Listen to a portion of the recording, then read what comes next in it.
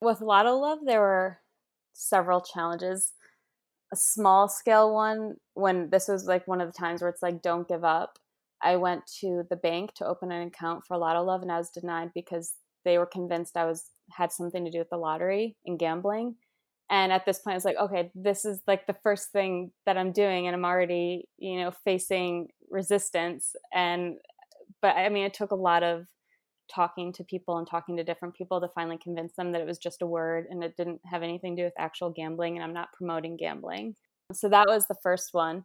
One of the biggest challenges too was finding our charities, because we wanted it, to be this really beneficial relationship for both of us and to support each other. And I was shocked starting my research that a lot of big name charities, have these donation minimums to even partner with. So when I started discovering that, it was difficult to get people on the phone, I was really rethinking, like, okay, well, maybe this isn't possible then. Maybe I am not meant to be partnering with charities. But I, changed my research a little bit and figured out that, I don't necessarily need the big name charities. Like, there are so many people out there doing good.